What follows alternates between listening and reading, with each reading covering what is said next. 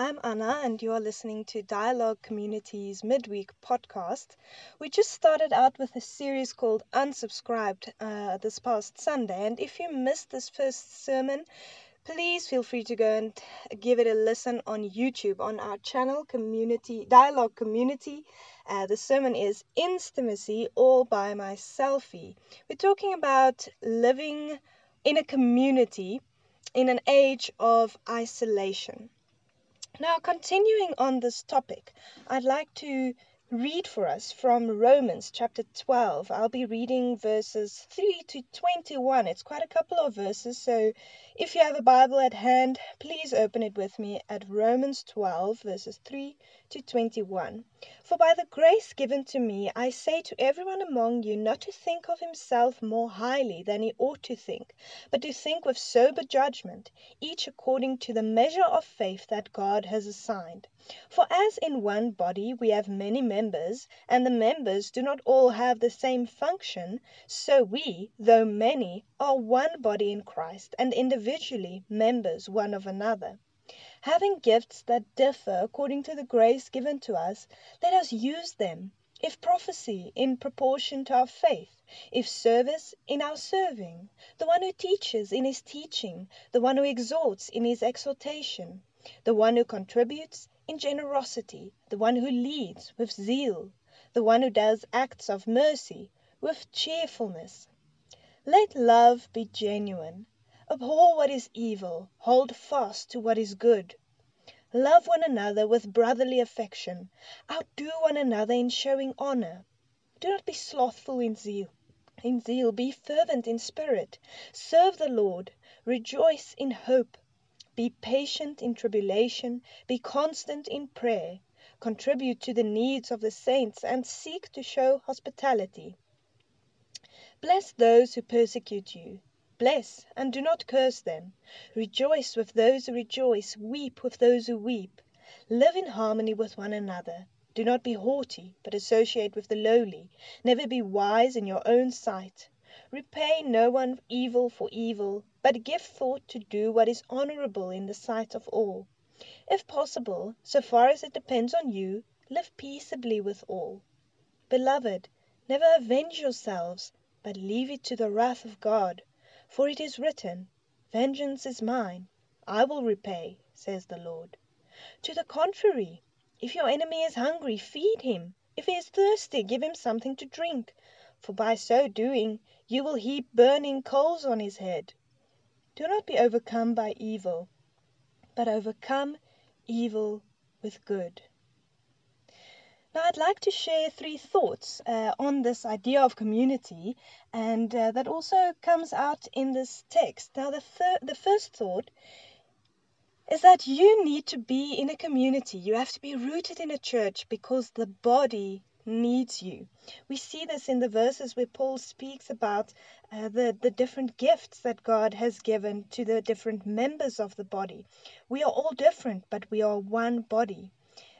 We are individually members one of another, and we have different gifts according to the grace that was given us, whether it be prophecy or teaching or generosity or exhortation or acts of mercy, whatever it is that God has given you specifically.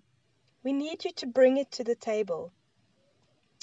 That's how we as a church can help each other, can support each other, and can grow together in maturity. Also in ourselves, maturity in who we are, in our own identity in Christ.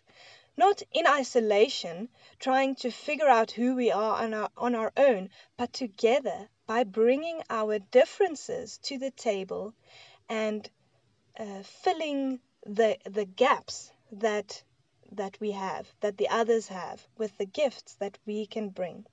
So that's the first thought.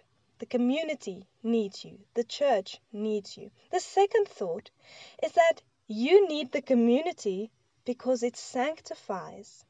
The community is the way of salvation, the road of salvation. It's not how you get saved. You get saved by your faith in Christ. But you can walk the road of salvation only together. We can perfect our faith by living together as a church. Now, Cyprian of Carthage, ante-Nicene church father from the 2nd century after Christ, said the following of the church: "He can no longer have God for his father who has not the church for his mother." There's something true to this. You cannot commit to God without committing to the church. You cannot commit to the church without committing to God, to the Father. It is the way of the cross. It is the wisdom of God that those who believe should congregate, should come together, should build each other up in the faith. Now, the third thing about community is that it is something that you can learn how to do. It doesn't come naturally to all of us, and all of us haven't had the best example of community in our lives. Maybe you grew up in a broken home where your father was absent, or where your mother had to work all the time, or whatever the situation might have been. You haven't seen an example of community. Or maybe you grew up in a home where you can say, no, I think I know something of community. I think I've seen that, what church means. My parents modeled it to me. Now, whichever one you are, we want to encourage you to come to church, because if you need to see what community looks like, you need those who know what it looks like to show you. If you are one who feels that you can take the lead, that you can show others what it means to be vulnerable, then we need you. We need you here at church to take hands, and together that we can be a community that's different than what the world shows us. A life of isolation where you work out how to live and what to do and who you are on your own. That's not the way of Christ. That's not Christian living. So those are my thoughts on community.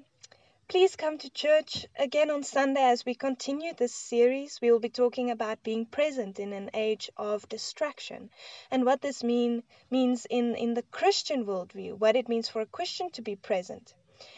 Join us on Sunday for that, and whichever community you decide to root in, commit to that community. If it is Dialogue, we will be glad to welcome you. If it is some other community, we want to encourage you to be rooted, to get to know other people and allow them to get to know you, because that is ultimately the way to be sanctified. Let's pray together. Lord, thank you so much that we can think on community, that we can be community, and that we can learn how to do it from your word.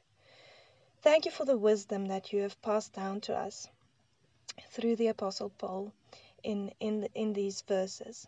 Lord, I pray that you will open up our minds and our hearts for what we need to change in our lives in order to get in line with your will.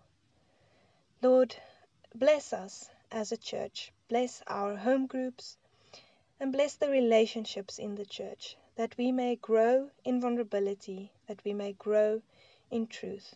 Lord, where we will also suffer in the church because we are human, we make mistakes and we hurt each other. I pray for grace. Lord, I pray that we will forgive each other. I pray that we will continue to come even when we do hurt each other, as it is inevitable, that we will not grow prideful, but that we will be humble in serving one another as the body of Christ. Thank you, Lord. Amen.